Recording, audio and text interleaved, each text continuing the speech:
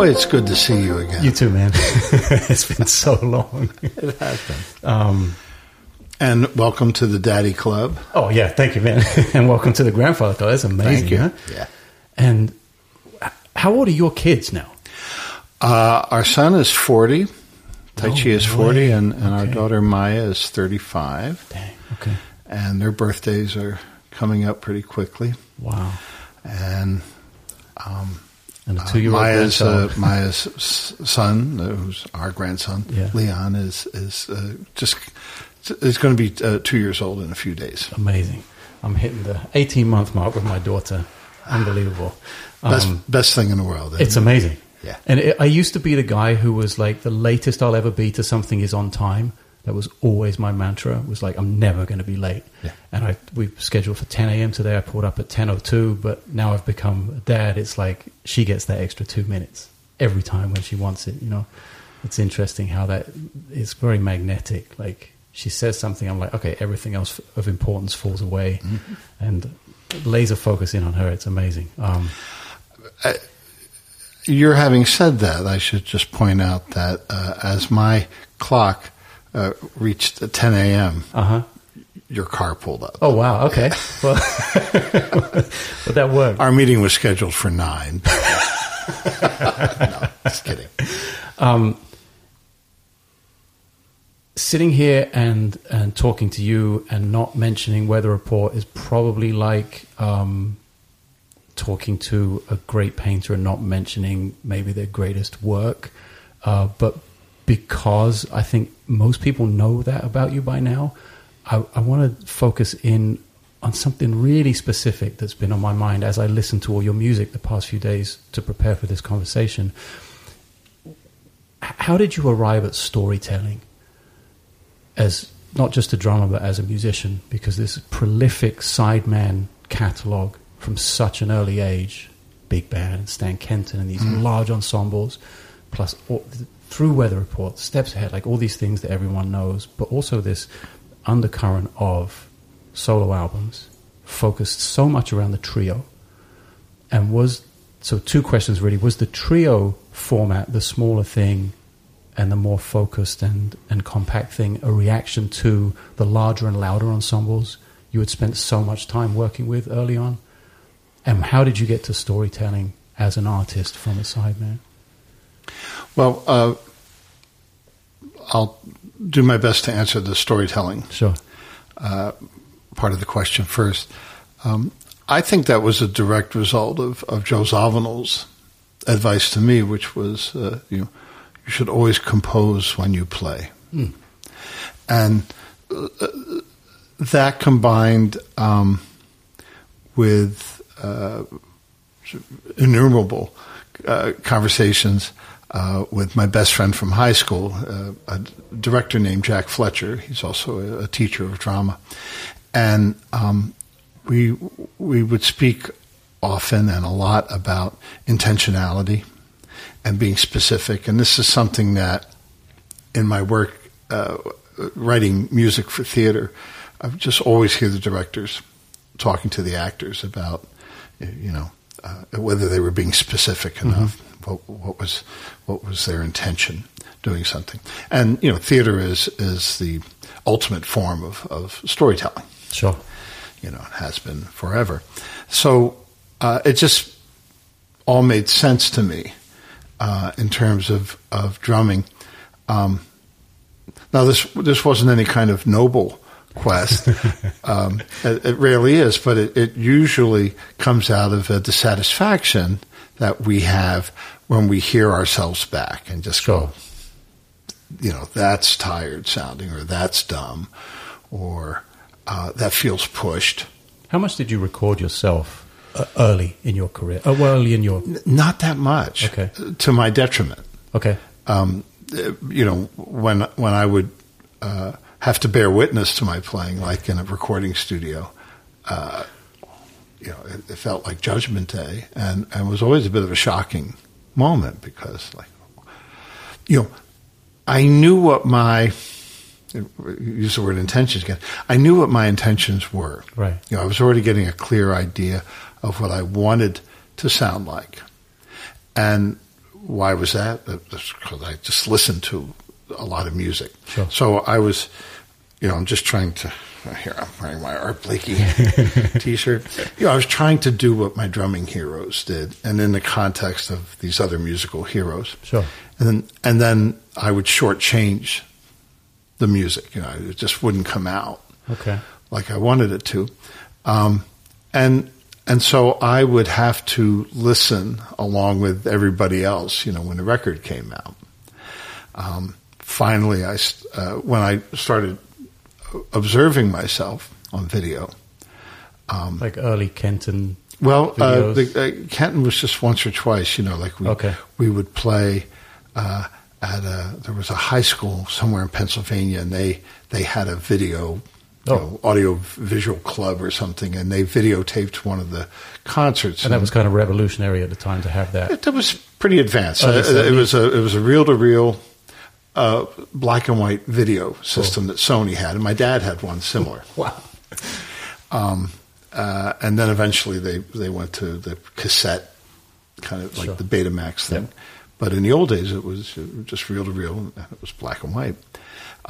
But I was not pleasantly surprised by observing myself how choppy I looked. Oh, from a look perspective. From a looks perspective. Okay. And I said, well, okay, that's starting to make a little bit of sense. And a few more times over the years, again, to quote Joe Zawinul, I've told the story before. He came up to me one night after a concert, and he goes, man, you were playing this beat tonight. It didn't feel right. And I turned around and look at you. Didn't look right neither. So I said, what do you mean? He said, you got your shoulders all hunched up, Oh. So I went back to the hotel room and sat in front of the mirror on the edge of the bed. And, now, all the years I've been playing, it wasn't until I was on tour with Diana Krall. And, this is when I was 50 years old. Okay.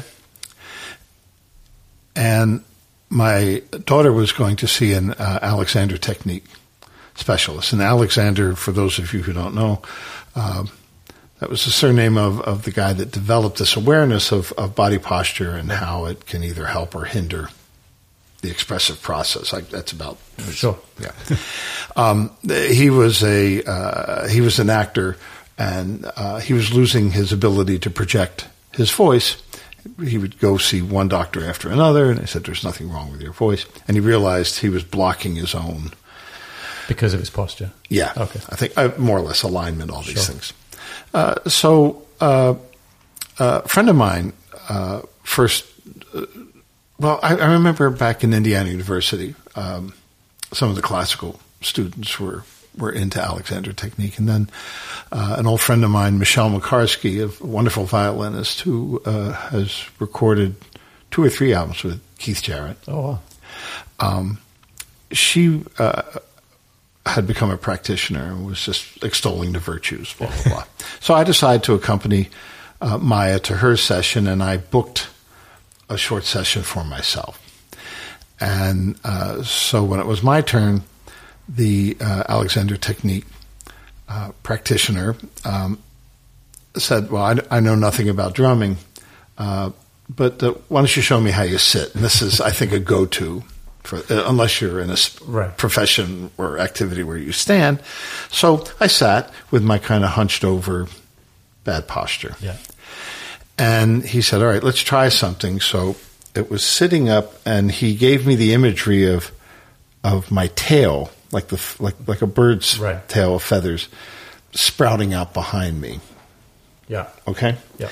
And straightening up, and the incredible thing So I tried this when I got back on the road with Diana, was that I opened up to the rest of the band. Okay. Because I was closing off. The music was taking a direction that I wasn't 100% comfortable with. Wow. So Diana it was having an impact on your musical choices. It was having an impact on your musical choices. Completely. Wow. But the musical / spiritual choices, because I was like, I don't like this music, therefore I don't like I'm not liking these people. Yeah. I was kind of like, what am I doing here? And then this allowed me to receive the beauty of what they were doing. Wow. And that makes you feel better about yourself. Yeah. And I was like, just the simplest change of posture had not only a physical but a spiritual effect, and of course this helped the music. And so functioning as a teacher at USC, I'll be leaving the university at the end of this semester. Oh, wow. Yeah, Okay. just to have more time at home. Nice. But it involves all these things, and my teaching method. I'm going off on a tangent. Please. Thanks. Has never been, sticking to the lesson plan. To the benefit of all your students, I'm sure. Ultimately, some of them, like, where's this going, right. kind of thing. But it's always really rewarding to get the feedback. Finally, it's usually about a year or two after they've graduated, and all of a sudden you get these amazing letters. You're like, wow. Yeah. So, in terms of the storytelling, I would credit having been fortunate enough to work in the theater world, that both of my children work in the arts. My son Tai Chi is an editor, he's a film and video editor, and Maya is an actress and writer and director. And my buddy Jack, so.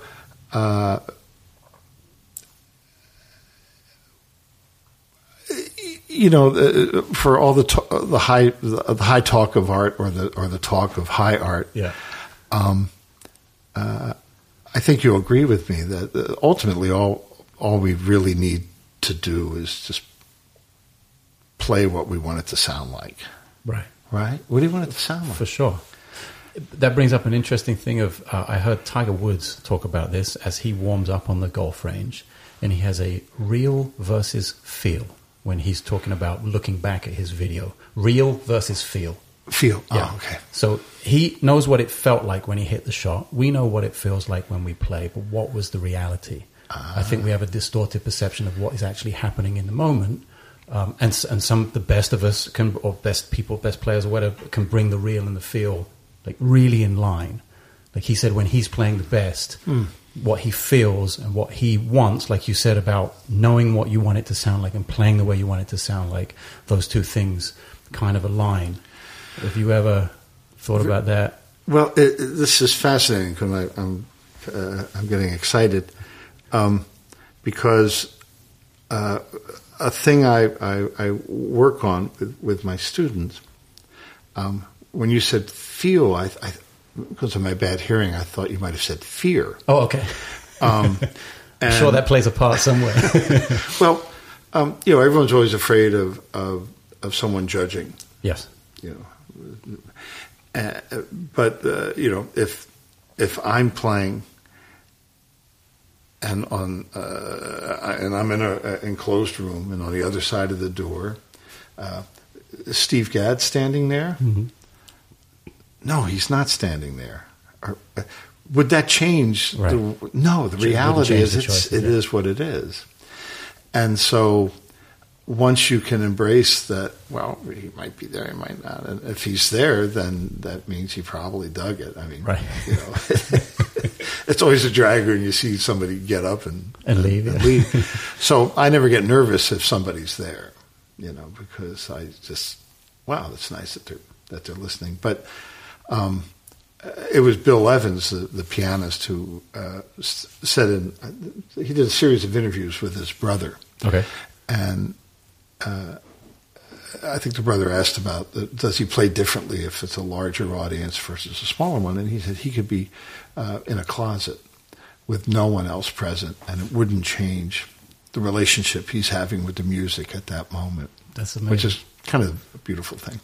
See, I heard you once talk about Neil Peart, and talking about what he does in a stadium, a drum solo, keeping 50,000 people, and you said, I wouldn't know how to do that. No. But I disagree. Like, I think you would do great, first of all. But there is a certain element of that about being able to play to the room, not change what you are saying emotionally, or not changing your personality, but perhaps playing to the situation a little more that maybe comes with experience. This is the genius of drummers like Jeff Porcaro, J.R. Robinson. Mm-hmm. The list could go on and on. You're talking about studio guys? The studio guys. Yeah, okay. So studio drummers. Recording onto tape before we had the ability to adjust things using a computer. How they could come up with a part that worked the best for that song. And, James Gadsden, Hal Blaine. You listen to multiple takes that these drummers would do, and it's just phenomenal how focused they can stay and build on it. Now, another great drummer, but he straddled an interesting fence, was Earl Palmer, because Earl was a jazz guy, and I think he couldn't resist the improvisational urge. Now, when most of us jazzers do studio stuff, we get in our own way because we can't. It's very hard to play the same thing over and over. The joke is Shelley Mann defined jazz as someone never playing the same thing once. That's great. Yeah, fair play. But it's a blessing and a curse. Yeah, I think.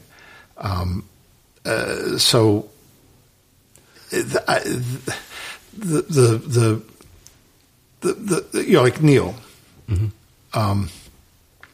he practiced what he did, and there's no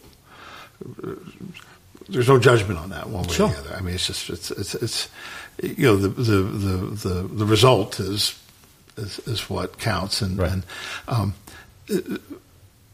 one gratifying thing, and he said that not only he noticed it, but his band noticed it, was that he was taking more chances as a result of our working together. And I never got a chance to hear how that manifested. Okay. So you never heard the band live? No. Okay. No. And I never really got to,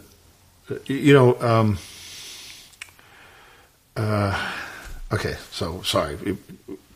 We cut? All good. All right. The guy in Rush, Geddy Lee? Huh? Geddy Lee? Geddy Lee. Yeah. Sorry. Right before the lockdown, I was flying back from Vienna with my wife, and we had it was one of those, you have to buy your own ticket kind of thing. So we found a pretty good business class deal on Air Canada. Gotcha. Like going through Toronto. Yeah, I know it well. Okay.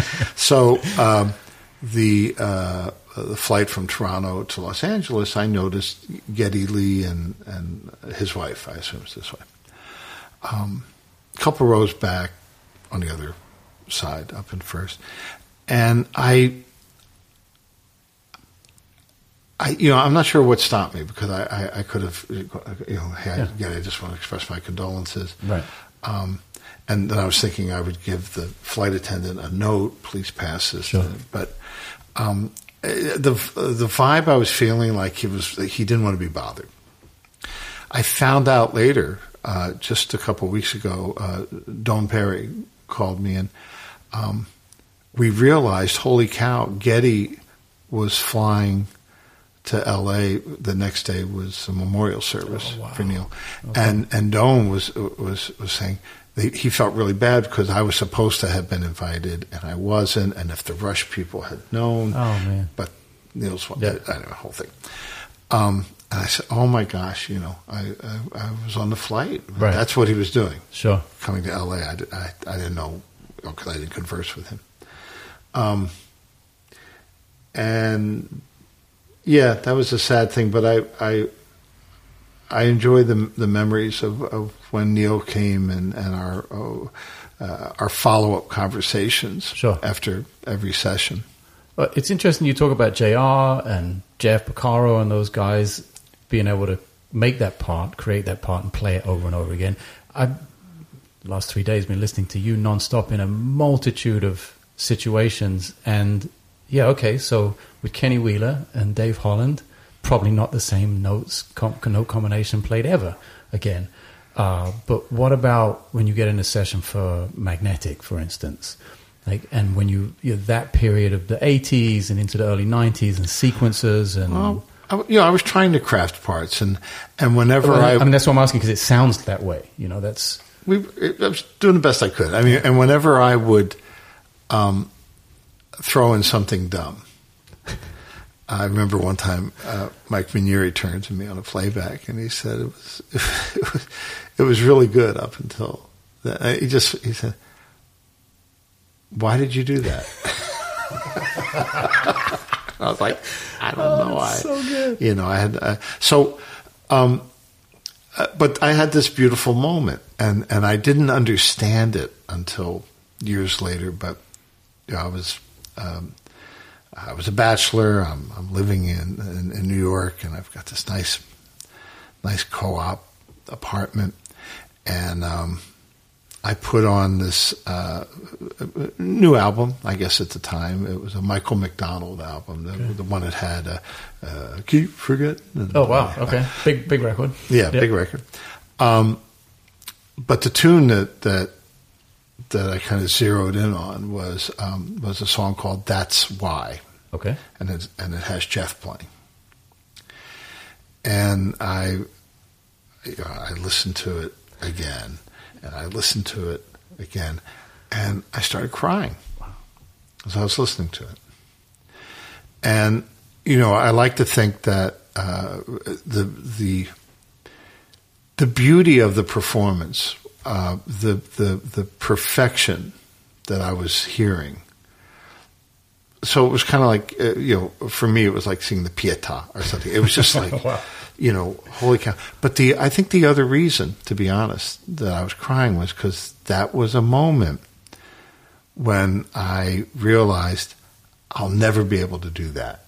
This, as close as I like to think I can get to this, and the drumming was always competitive, and you kind of want to be the leader of the pack. Yeah.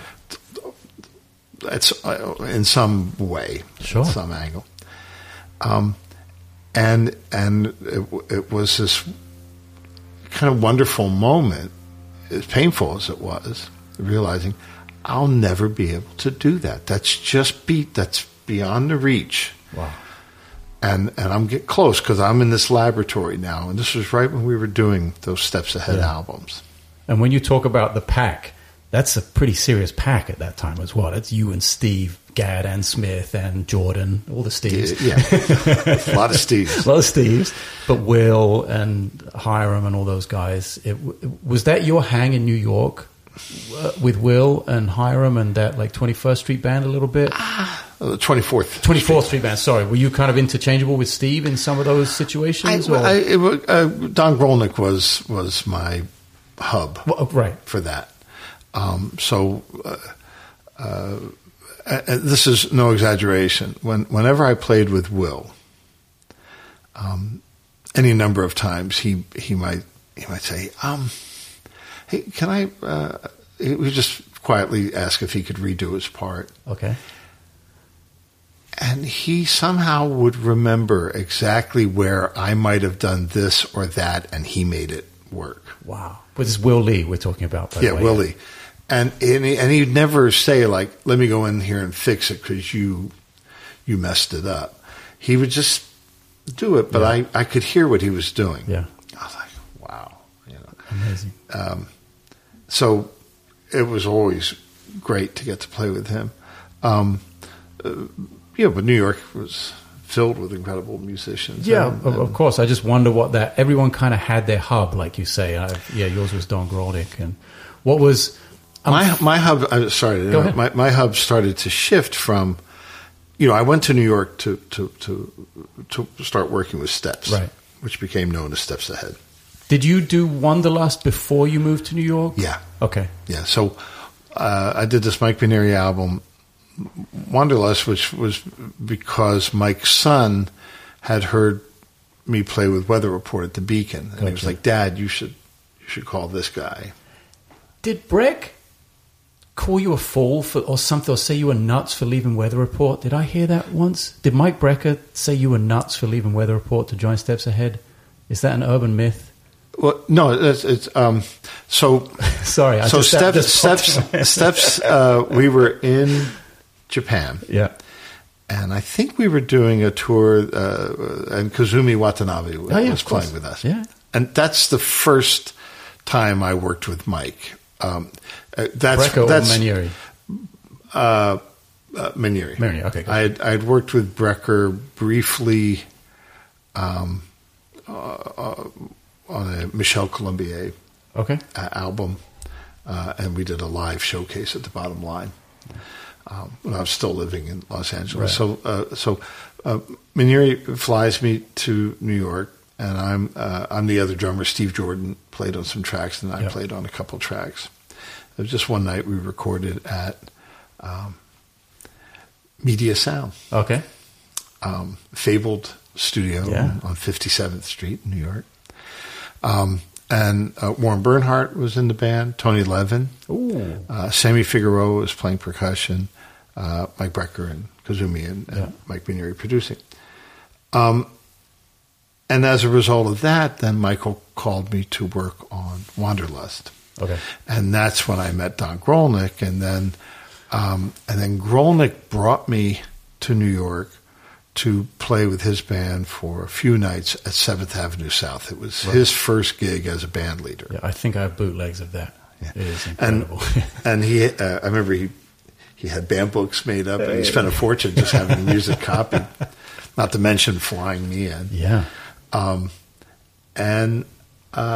And then I think Don sort of vouched for me to play with Steps, because Steve Gadd was with his schedule and things was not keeping up with. Mike Manieri really wanted the band to work more. Sure. And the band had a lot of meetings. Okay. And a lot of psychodrama would always seem to get played out at these meetings.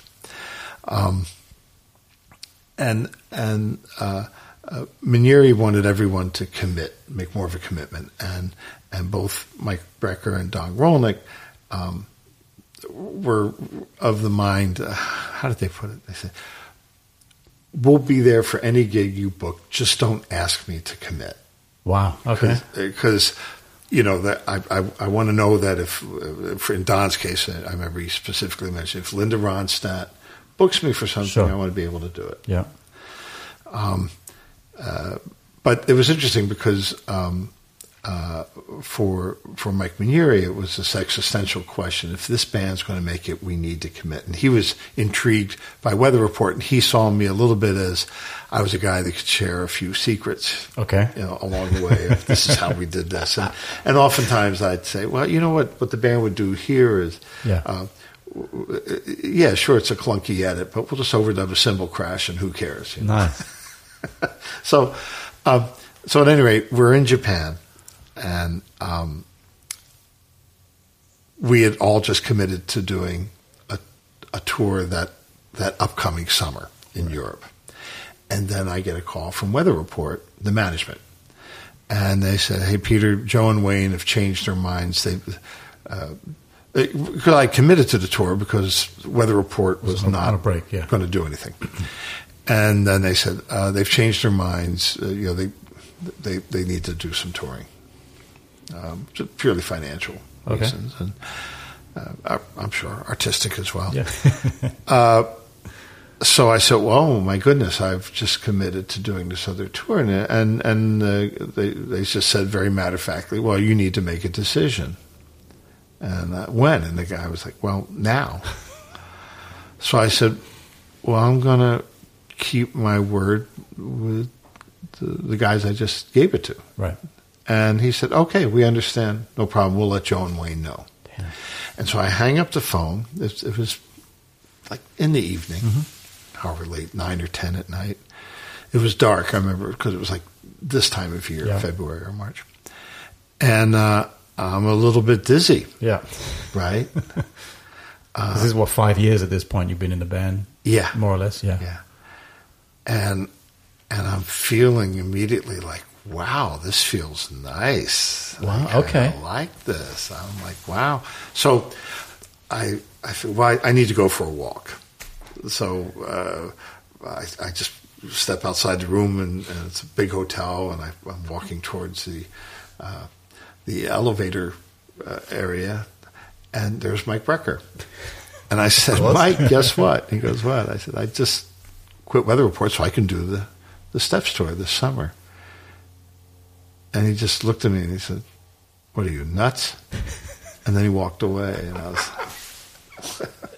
I wasn't expecting that reaction. Yeah. I thought, wow. And so that was that.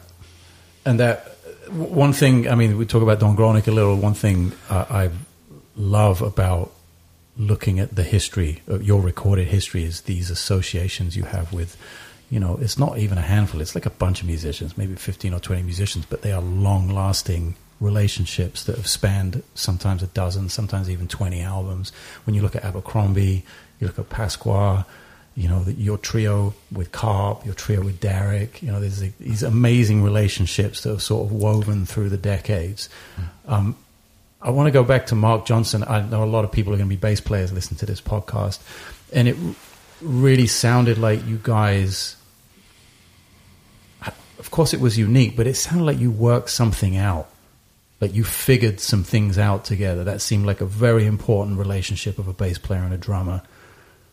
Can you talk about that? Is that accurate, or is that... That's very accurate. Oh, okay. I mean, uncannily accurate. When Mark and I were on tour, I mean, we met at a jam session that Ross Trout put together. Wow. And we did a gig, and I can't remember. I don't think Lyle was on it. Maybe Paul McCandless. It was in Poughkeepsie, New York. It was, I just moved to the city, but it sure was fun. And when Mark and I started playing more and more with John Abercrombie, and then we would be doing touring, we talked about what we were doing a lot, and we would often be on these concert bookings that, or billings where it was a festival where there was another band playing, and so we would listen to these other rhythm sections and then talk about what we liked and what we didn't like. So it wasn't just like, wow, that's not hip. But it was trying to find the things that really worked. Our shit separate. Right. Things you could implement. Yeah. So, for example, Joachim Kuhn had this trio with J.F. Jenny Clark, an amazing French bassist, and Daniel Humer. And it was pretty free. Yeah. And to me, it was like finding a hidden waterfall, and their playing was just like water coming down, and I couldn't fathom just how flowing it was. Wow. That there was never the wrong jagged. No matter, and it could be very rhythmic. It could be any number of things, but it just flowed so effortlessly. And that's where we began to figure out how to listen to one another without imitating one another when we played. So when Mark would do a thing like let's say the tempo, boom, boom, boom, boom, boom, boom, boom, boom, boom, boom, boom, boom, boom, boom, boom. So I'll tap the time.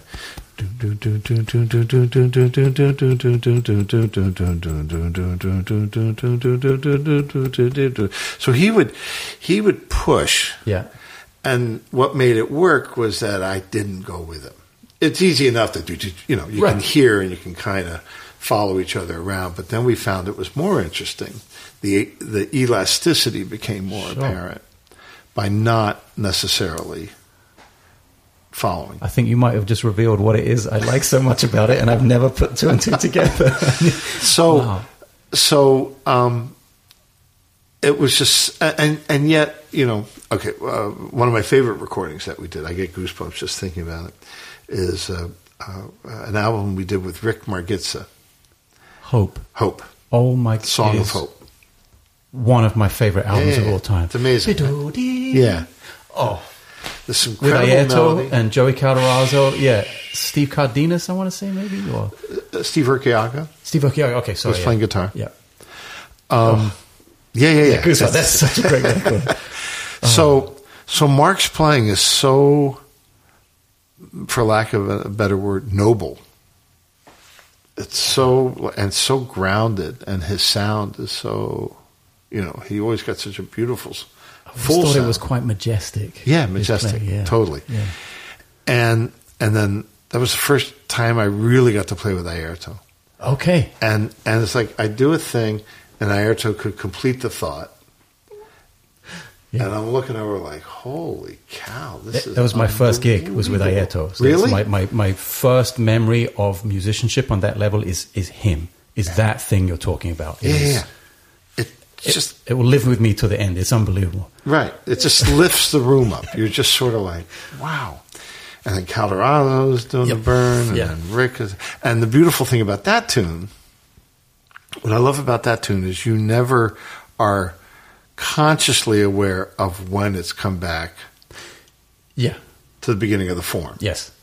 So Rick's cycles and forms are sort of open a little bit. Yeah. It's brilliant. So great. It's brilliant. And Matt Pearson produced that. That was... the rest of the album, okay, but that tune for me is just one of my all-time favorites. Everything about it, the sound that James Farber got, we did that at Power Station. Right. You've just mentioned all the classic elements that go into a jazz album of that era, right? Like the musicians and Farber and Power Station. Yeah. All right. Interesting moment. I don't know if it was that album. I think it might have been a later album. And I was beginning to put my home studio together. And I was, and at the time I was also working quite a bit in Europe. I think at this stage of the game, I was doing a fair amount of work at the WDR radio station in Cologne. And so I'm checking out the microphones. And I'm thinking, boy, if Neumann 47 FET would, wow, that would really save my money. And so I said, James, can I ask you a question? He goes, sure, Pete, what? What's the one microphone I should get? And I'm hoping he will confirm the 47. The 47. And he goes, you want my honest answer or honest opinion? I said, of course. He said, you're not going to like it. Yeah. I said, what? He said, an SM57. I went, no. I said, really? He went, yep. Yeah. I said, why? He said, if I could only choose one microphone, he said, I would choose that. It can do everything and anything. And so, yeah. And did you know, according to my friends at Shure, that the mic element inside the SM7 is exactly the same as the 57? As a 57? Yeah. Wow. Just a different brains around it. Wow, okay. Yeah. I'm no expert. Me either. At any of this stuff, but it's. I know it's what fun. I like. I know what I like. Yeah. And but since we're talking about microphones, I'm going to introduce a topic that please maybe you would have gotten around to. But when I was doing the Steely Dan tour, Alive in America, right? Oh, that's the album. Yeah. From it. But we're playing much larger spaces than I was used to. And the drummer's first impulse is, when it's supposed to be loud, you want to fill the space, and it's impossible to fill that big of a space. And I just know myself well enough that if I push beyond a certain level, I'm just not happy with the way I play. Okay. Because I don't have the depth of technical resources to be able to play that loud for that long. Okay. I think when I was younger, I had pretty good chops. So even though Steely Dan, I was in pretty good shape for it, but I knew my limitations. Anyway, my mantra every night before I'd go on stage, I'd find a quiet place. Literally, I did this, and I would just say the name, Jim Keltner, over and over to myself. That's great. Let the mic do the work. Yeah. Right. And I would welcome if someone would correct me if I'm wrong here, but a microphone is a bit like a speaker. You've got the element that moves, and it can only move so far, right? So if you start, let's say in the case of a snare drum, really hitting it hard, then it reaches the point, and then what? No more. There is a ceiling. Yeah. So then the gain structure has to be adjusted. Right. And so for me, the biggest drum sound, I mean, you excite the air and the molecules when you hit it a certain, you get that power, but boy, when the microphone can do the work in terms of recording. Right. I mean, something that's always struck me about you is like your first instinct when it comes to an accent isn't to use the hoop. Yeah. Like, it's like, at this angle, you can be unbelievably, dynamic and musical. It doesn't all have to be, And I think one of the worst things that you can do is to, use the hoop head combination to overuse it. Right. Because it just, especially this from being on jazz. Stage, especially if you're in a live hall, it just eats everything up. Well, I was thinking about one gig we did in Italy where I was the only thing that was amplified. And we were in a church hall or something. Remember this one? Yeah. So acoustic piano, Pete and me, and I was the only thing that was I was petrified. Absolutely most nervous I've ever been in my life. And I'll tell you why. Because you know how those live rooms get. And any amplified instrument, as with a kick drum or anything with a mic on it, just fills the space and reverberates, and it's really hard to control if you overplay. So first of all, it was the quietest I've ever played. It's probably one of the most satisfying gigs I've ever played, because not one time did you look over and go, like this. And that was what I was like, because I knew your range. Like, I've experienced you as a fan, as me as a band leader, as you as a band leader, on stage, in the studio, us both as sidemen with other people. I'd like to think I know what's going on when I look over at you. Mm-hmm. I know when it's good. I know when things are a little bit awkward. I know but I also know how we need to work together to make them better, to get them to where we need them to be. And that moment of being in that room was like, oh, well, this is the test. This is it.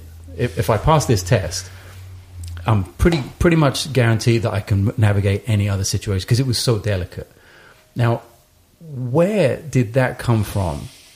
When I look at your history, it's like really loud. Kenton is loud. Weather Report is loud. Not in a bad way. It's just the nature of 17 people being on stage, or Jacko with his stack of amps. And didn't... Oh, sorry, go on. I just, Zavadil once complaining to Jocko, Jocko, you're too loud. Okay. Jocko would point to his acoustic amps. Yeah. And he had like 2 or 4 of them, I forget, at this point. He goes, those amps are set at the same volume as when I backed up Phyllis Diller at the Sunrise, some musical theater in the round, like in the Everglades. It's the Sunrise Theater back in 19... whatever. He goes, I'm not too loud. Well, there you go. He was hilarious. It definitely seemed like Weather Report got louder, though, in the period where you were in the band? Oh, boy. Well, and not because of you, just in general. I was a heavy hitter, but Joe was getting really loud. Okay. I remember we did a pair of concerts for a Newport Jazz Festival at Lincoln Center, and he was so loud the first concert, and he agreed to turn down, and the second one was much better. Okay, Joe would usually be the guy that kind of pushed the level of the stage volume up. Which is crazy because I hear like way more like Max Roach and Joe Morello in you than I do like, the frantic sort of Buddy or those guys. So where did that like transition come to, like into your trio, for instance? Like transition isn't the quietest thing. Those couple of early albums are not the most. No, definitely not like the Pally Daniels, John Taylor stuff, or the stuff with Pasquale and Carp or Derek. Well, I mean, the ECM stuff was just the result of, we're all in the same room, right? Piano lids wide open, the bare minimum of gobo walls, sure, and music's a lifelong learning process. I'm going to jump forward quite a few years from the ECM stuff to I was doing a Seth MacFarlane recording at Capitol, and Rich Breen was engineering, wonderful engineer, and we're all in the same room. So the drums are in the room, the saxes are here, the brass section's there, old school, string sections in B, which was an adjoining room that we kept open. And I follow all the rules of big band drumming, and we go in for the first playback, and it's horrible. Oh, to my ears. And it's not just the drum mics that are hearing the drumming. It's the saxophone mics, it's the drum mics. So the drum sound gets very wide and washy and diffuse. And I had the light bulb moment. This is why Alvin Stoller played the way he played. This is why, Jack Sperling made those choices. Yeah. Why Shelley Mann? Why Irv Collins? And any number of drummers. Yeah. So I think the worst thing, especially if you want to play kind of traditional music, was the drum booth.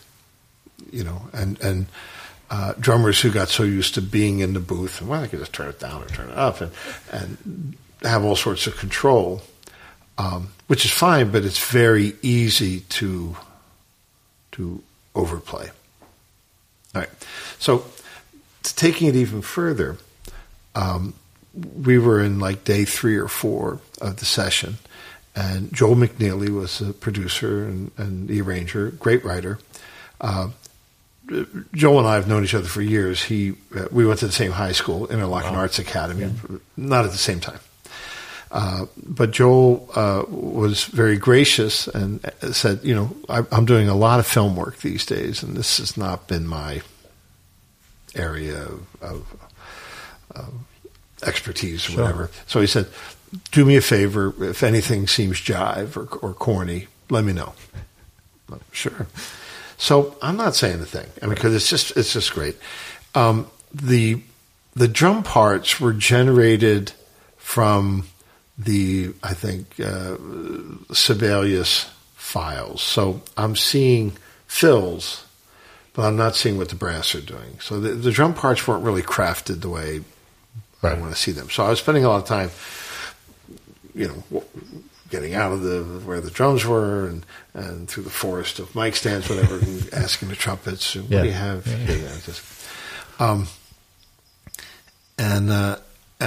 So I decided, let's change that process. The first pass they never keep. So I'm just going to play quarter notes on the ride cymbal, and I had a pencil in my left hand. And something there. Yeah. I should know. So then I knew kind of where to look, and as I'm listening back, I could make the notations without being kind of caught off guard. Right. But it feels good. It feels really good. All right? Chuck Berghofer's playing bass. Oh, yeah. And we do, 3 takes, whatever, get the perfect take. And everyone's like kind of high-fiving, and everyone's happy. And I look over at Chuck, and I go kind of, he goes, "What, man?" I said, "It doesn't swing as much as the first time we played it down." He With goes, the pencil. "Yeah, you know something, you're right." So I went to Joel and said, "Joel, could we do this one more time?"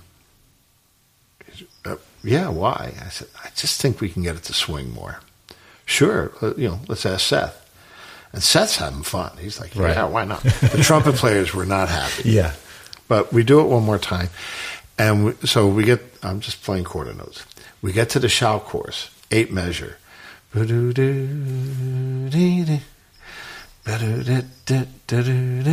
not, Nothing. no comment.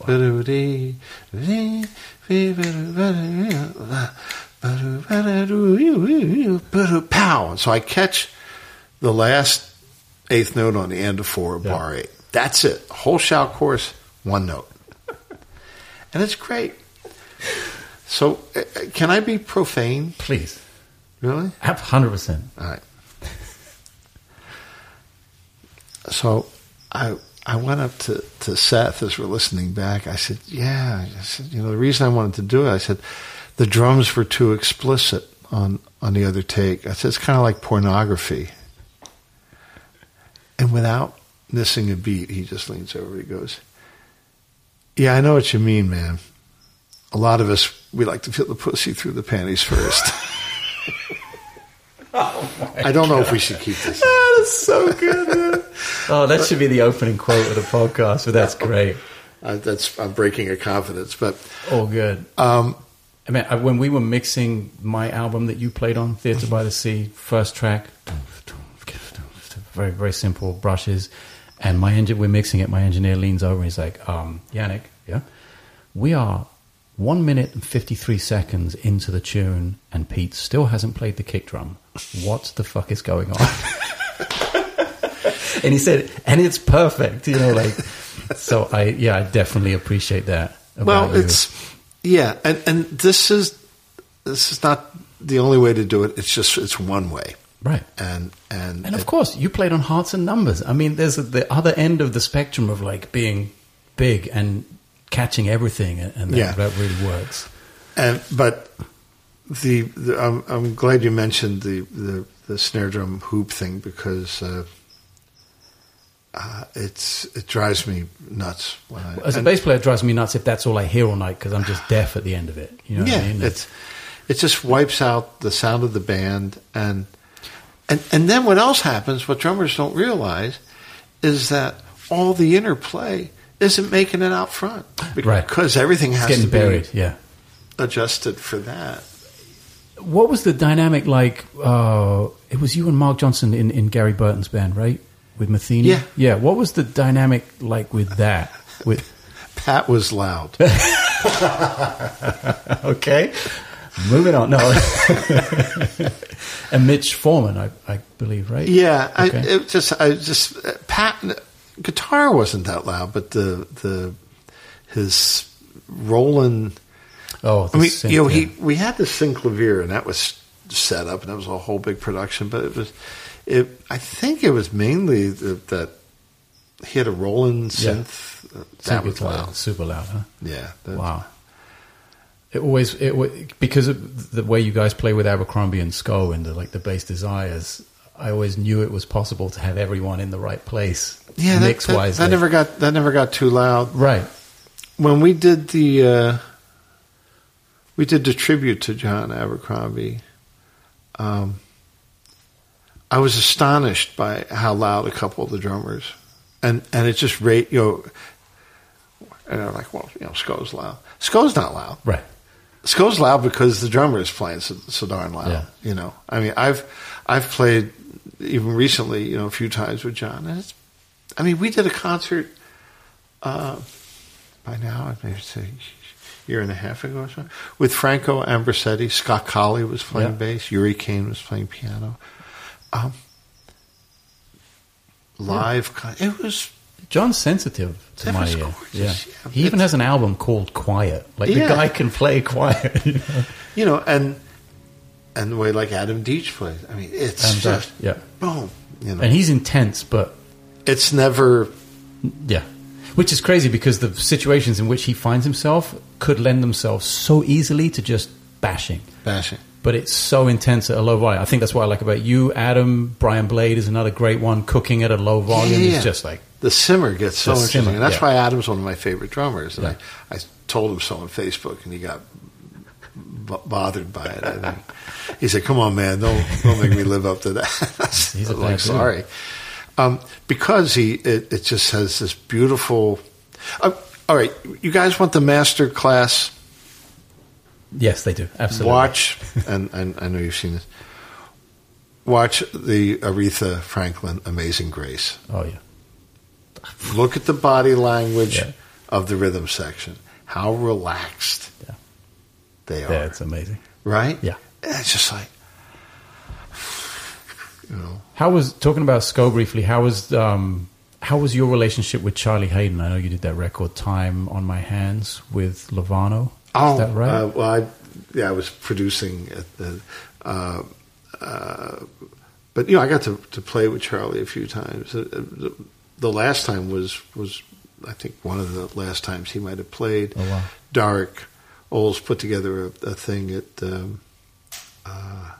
Vitello's. Okay. And Charlie showed up and then came up to play and then didn't want to stop. And it was just... It was wonderful. That's beautiful. Yeah. Charlie kind of saw into the heart of things in a way that most of us just don't have the ability to. He strikes me like he didn't really care what anyone thought. You know what I mean? The way he played, it was kind of... Yeah, I to be honest, Yannick, I don't even know if that's a term that, if he thought of it in those terms, right? Oh, well, I think actually, as I said it, I was like, well, most great musicians don't care what anyone else thinks. I think that's what makes them great musicians. But just when I think about the amount of people, even that ask me, or perhaps yourself as a teacher, about like how do you break through into that area of freedom, into that flow state, into that just unbridled progression in your journey. I mean, I learned a great thing from you. When we were recording in Italy, and I was you came up to me very frustrated, and you said he didn't ask you to produce this, because I was and I realized I said, damn, he's right, right. And I had to step outside and think on that, right?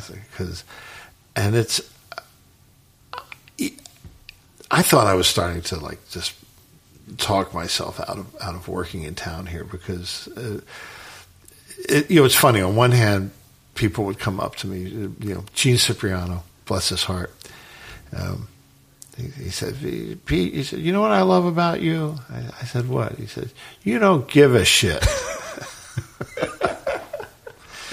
Because, I would say something and then people will turn around and mouth, thank you. Okay. And I would get frustrated, why am I the only guy speaking up about this stuff? Sure. And then I was doing this one recording, and the guy said, that's good, but I want the brush solo. I want it to be really violent, really.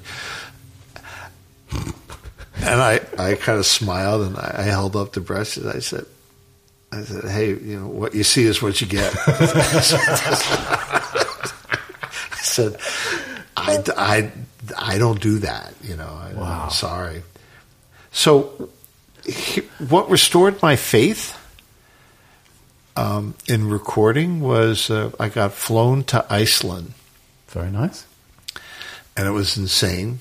I cut my reunion visit at my old high school, Interlochen Arts Academy, a day short, catch a flight out of Chicago overnight to Reykjavik. I met there. Almost a 5-hour drive up to the northern part of Iceland. Almost a 5-hour drive to this part of Iceland.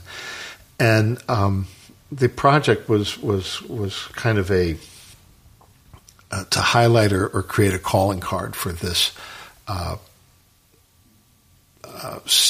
like in residence studio type of thing, okay. Whatever you call that. So there's this amazing hotel they've teamed up with and the studio, and they're not adjacent. I mean, right.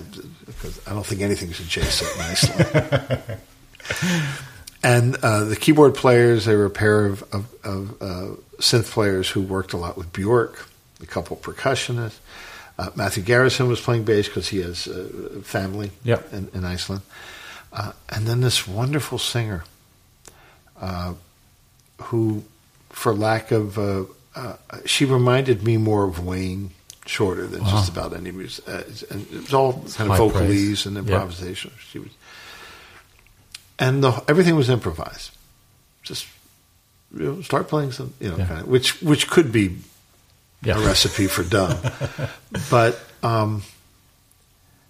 man, it's just like this was fun. It was really, really fun. And then was just there a day and a half and flew back to here. The Northern Lights made an appearance. Very nice. And then I came back to town, and then it was more of, play this or play that. And I'm just becoming less and less a fan of that. When, if ever, have you felt the most pressure to be yourself? The most pressure to be yourself? If ever, I mean. Is that pressure? That's always an opportunity, I think. Great. That's a relief valve, I think, to be yourself. You have a very well-known past as a musician, and not necessarily that we need this or we need this aggressive brush thing, but the expectation of we really liked you playing on 830 or Port of Entry or that. Is there a line that you have to draw at some point and just say, well, you know what, that was 40 years ago and now we're into something else? Or somebody once sent me a track, and I was recording at home, and at a certain point I was just saying, you know what, this was not a good idea. You don't owe me anything. Right. I'll take care of the engineer. You don't get my tracks. Right. Yeah. And I'm still trying to figure out the best way to handle remote recording. Sure. It's usually best when the client can come be present, because then they can give you an immediate note. Sure. You craft a whole take and you kind of pour yourself into it, and you don't like the gift to be disregarded too much. Right. So that was one of the COVID challenges, and now post-COVID. But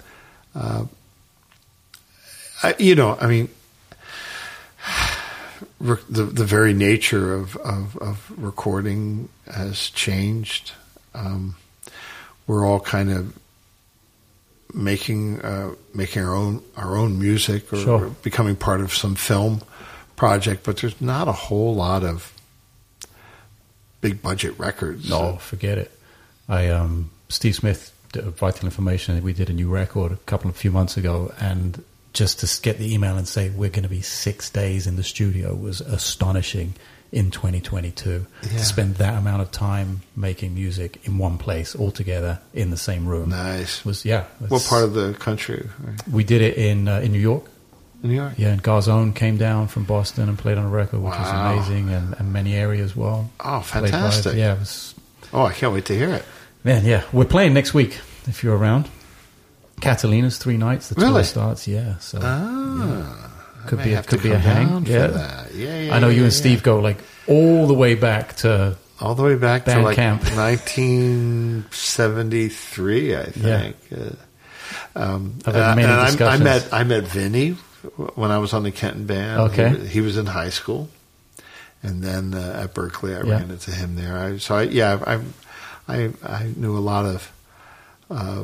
Am I right in believing that you played an orchestra with Kenny Aronoff? Well, at Indiana University. At Indiana, right? Yeah, we were both there as students.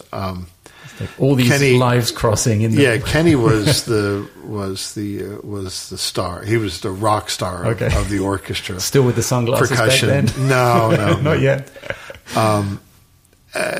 He played a little bit of drum set, and you know, I trust he won't mind my saying. I mean, he was not regarded much, you know, as a drum set player.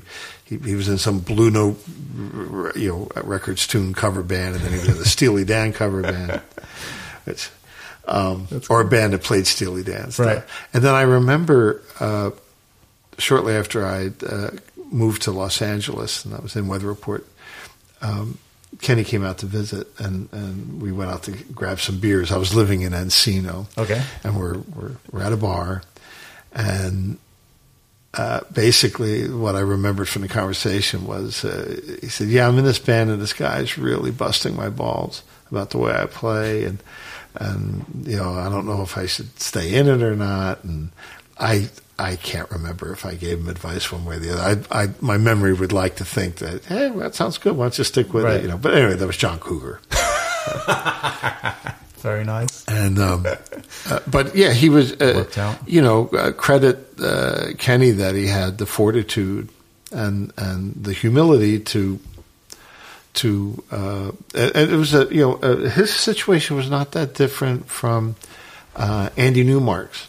Okay. When the late Jim Gordon came in to play something, and Andy said, "Do you mind if I watch?" And Kenny did that. You know, do you mind if I watch and learned? That's great. But when we were at school together, yeah, Kenny was incredible. Timpanist, marimba player. Tune percussion. He did the whole thing. So we did this one concert. Now, I returned to Indiana after being on the road with Kenton for 3 years. Right. So I had left the gig to come back to school. Everyone else, all my classmates, can't wait to leave school to get the gig. So I'm struggling a little bit with motivation and who am I, blah, blah, blah, all that stuff. Meanwhile, my teacher is very concerned about my touch because I got very heavy-handed. Okay. So he comes up on stage, Professor George Gaber, and goes up to Kenny, says, bravo, great job, shakes his hand. Went up to another percussionist, bravo, great job. It might have been Rebecca Kite. Then Judy Moonert, who became a well-known professor somewhere in Michigan. Bravo, great job. And so I'm waiting for my bravo. I played tempo blocks in this piece. And Gabriel comes up to me in front of all of us. He just says, I want to see you in my office tomorrow morning, 8 o'clock. Ouch. And just leaves. So, all right. So I get up early and drive to campus and knock on his door at 8. And before I think I even had a chance to say, what's up? He said, why were you hitting those things so hard last night? Wow. And subsequently at one of our lessons, whatever we were doing, he stopped, motioned me to stop, and he pulled out a triangle beater and handed it to me, and he pointed to a triangle in the corner of his teaching studio. He said, mezzo piano, you get one chance. And? So I go, ting. He just takes a puff of a cigar. He said, that was too loud. Oy. Now get out. And he threw me out. Wow. So what did I practice? That's got to make you think a bit, right? Whole notes. Well, on with a stick on the ride cymbal. Yeah. But how consistently could I play pianissimo and comfortably? And what were the mechanics involved with that? What in terms of, and this is something that I had to work on for a long time because that got interrupted by you joined Maynard Ferguson's band. Complete opposite. Yeah.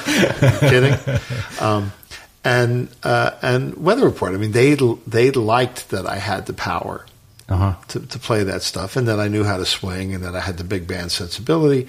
And I think that when I came along, the band had because of the percussion, I think Jocko was starting to feel a little hemmed in sonically. Oh, I think. interesting. Yeah. Even Between you and Manolo?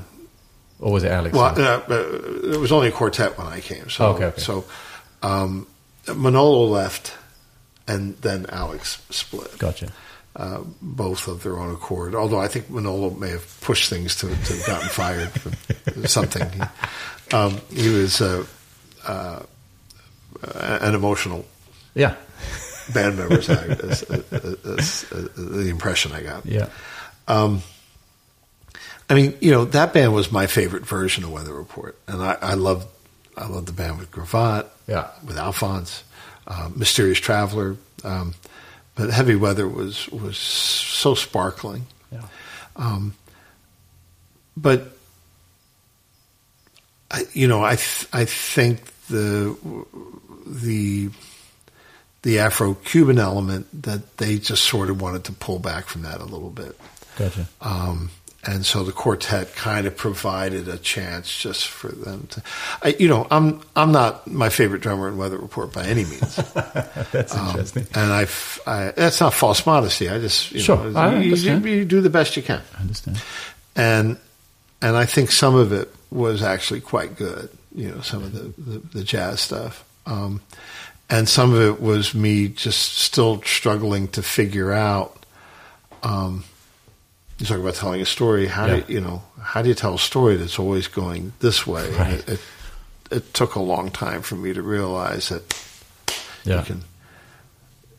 So it's very interesting. Stories have chapters. Absolutely, and it's very interesting as a bass player. And maybe this is a advice to other bass players out there, to play with you as little or as much as I have, however you want to look at it. For me, it's more than I ever thought I would do.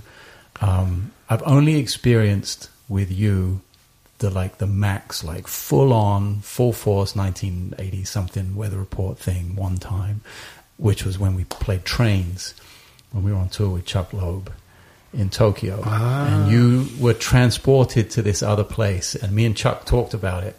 We never said anything to you. We were like, no, this is just, don't talk about this, just let it happen. And you were transported to this whole other place. Yeah, it sounded like Mike Brecker was on stage. It just sounded like there was some force in the room which was taking you to this place. And up until that point, and subsequently, I'd experienced a far less higher ceiling in terms of the dynamic with you. So that was really interesting to experience all of those things with you and understand. I remember that. Remember this? Yeah. And that was fun. That was a fun. Oh man, it was such a fun tour. And what? Oh no, you're going to go Wasabi? The sushi restaurant. Excuse me. What was? No. The greatest moment. Sorry, we won't get into particulars, but that's fine. When he popped open his chopsticks, the little obi wrapper, just went flying right across the sushi chef's face. and you were seated next. You were in agony. I was dying because it was him and then me and then Chuck and you. And the chef was just looking and he's Japanese, so he's very respectful of, and that was a super high end place as well. Remember the guy who took us there, the coffee mogul? And it was in the basement of the Shiseido. Yeah, exactly, opposite near Yamaha. Yeah. It was amazing food, but that was quite a comical thing. I want to end on one thought. Let's make it a musical one, not a Wasabi one. Okay. When you would appear on a record and you would only be on one or two tracks, and I'm thinking the Mike Brecker record, maybe it's Don't Try This at Home. And is it Talking to Myself? One track, Talking to Myself. Talking to Myself, okay. My memory is still functioning. I guess Don is producing, Gronik is producing this, right? Yeah, I mean, it's a great story how that... Oh, it is? How that track... I didn't even know there was a story behind it, but so go ahead, please. Oh, no, you want to ask? All I was asking, and maybe the story answers that, is when you step into a situation like that, now me as a younger person hearing that from afar, it's a record, it's a big thing. But you're in this small part of it, yet the whole thing still tells the story. Are you aware of the rest of the cycle? Okay. So, I was doing, this was my third album called Motion Poet, Right. which was a fairly ambitious project. We were recording, we chose a studio called Master Sound Astoria. Of course. And we visited the place on an earlier trip to New York, and James Farber and I remember the guy that ran the studio was talking about how many, like 150 feet, the grounding.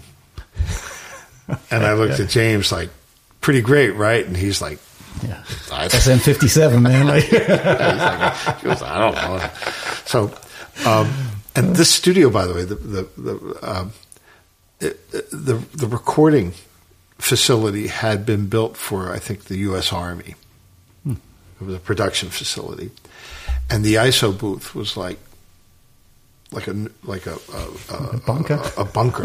I mean, it was the quietest. I mean, so we put Mark in there. I mean, the bass sound was extraordinary. Yeah. Anyway, so recording this album, and I wanted for Mike to solo on one tune. Through a series of, and Grolnick is producing my album, and he's also producing Mike's album. And we work simultaneously, or in a similar time. Well, Mike's album, I think the bulk of it was done. But they wanted, Dom wanted to record this tune of his. Gotcha. So they'd already done the stuff with Jack, I think. I hadn't heard any of it. So Michael needed a studio to record this thing, and we worked out a deal because my budget bought lockout time. Gotcha. For like 5 days. Nice. Or whatever at Master Sound Astoria. Yeah.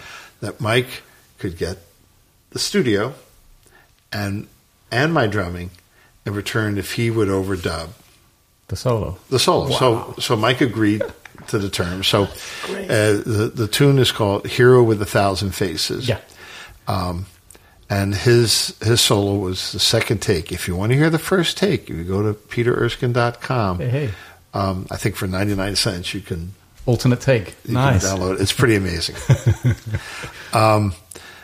So it's it's just extraordinary. And then he did that for me. Now his band showed up, so we were going to record that tune, and so.